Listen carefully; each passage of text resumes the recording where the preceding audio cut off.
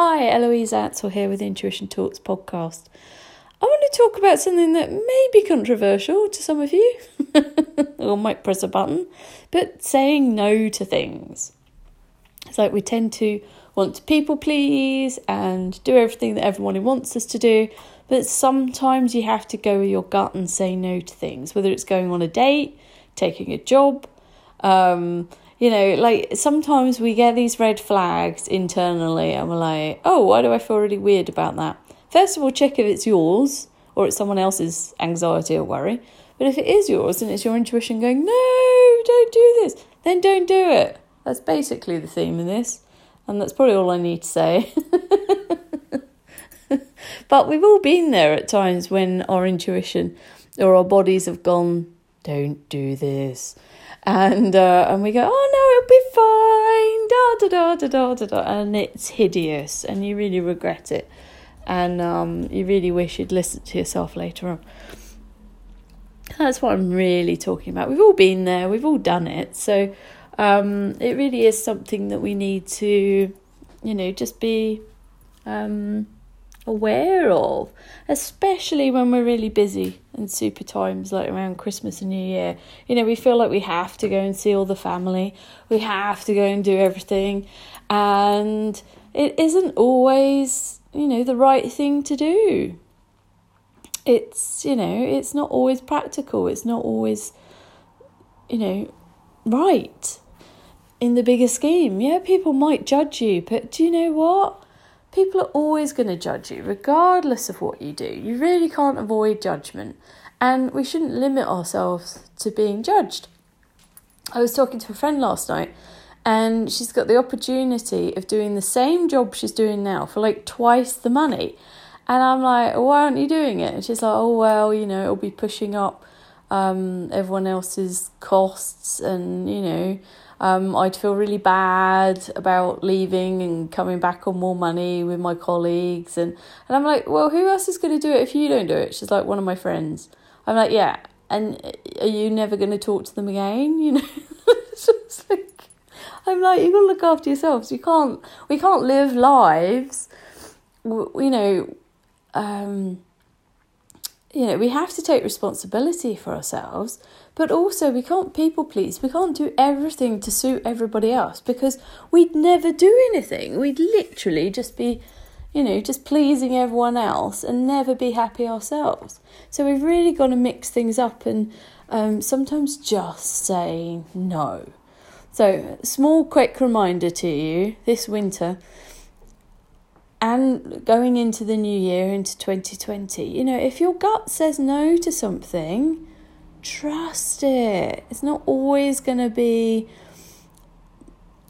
you can't see that bigger picture. You can't take the step back and see everything that your body mind can. And it's far more aware than you are. So if it says no to something, follow it. There's going to be a reason. I remember I was doing a role when I was back in the corporate world, and basically I was testing out a role, and we kind of proved it and it was doing really well. So then we wanted to roll it out to some other teams in the organisation. And I don't think I was expecting to run it, but because I'd been the one that had come up with the concept and tested it out, it would have been natural for me to have kind of helped oversee it. But they put someone else in charge of the team. And the moment he came down to talk to me, every single fibre of my body went, run. I was like, what? It's just like every red flag, every alarm bell was going off.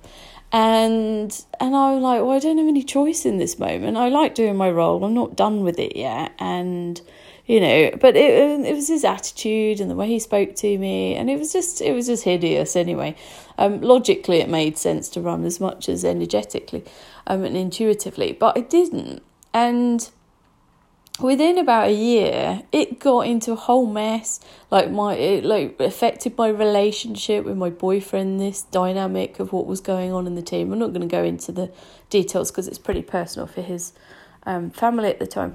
But it was really complicated. It was awful. And I basically ended up doing his job for him a lot of the time. And it was just a mess. It was hideous. And I really didn't enjoy it. And I knew I should have just run away the moment it happened. But I waited. And then eventually, when it felt time to jump, I actually got an amazing role elsewhere. And so, it didn't end terribly. It was okay. But in that moment, every fibre of my body was like, no. And I've had that in relationships as well. You're on a date or something and every fibre of my body's going, no. And it's like, but they seem really nice. You just start justifying it. But listen, there's always something going on that you're not aware of. And you need to honour that. So as we go into the new year, really start to listen to that energy and that dynamic. It's a 4-year across the globe, 2020. Add the numbers up, it's a 4. And so it's going to be quite a productive, active year. So it's going to be an interesting energy to be in. Meanwhile, I'm in a personal 7 year, so it's about kind of more relaxation and calm. So it'll be entertaining. Anyway, that kind of mismatch will be an interesting energy, but it'll have its own flavour. So we'll see what happens. So I get to wish you all happy holidays, Merry Christmas if you celebrate it, and all the other holidays going on at the moment. Happy New Year, and I'll catch up with you in 2020. Take care. Bye.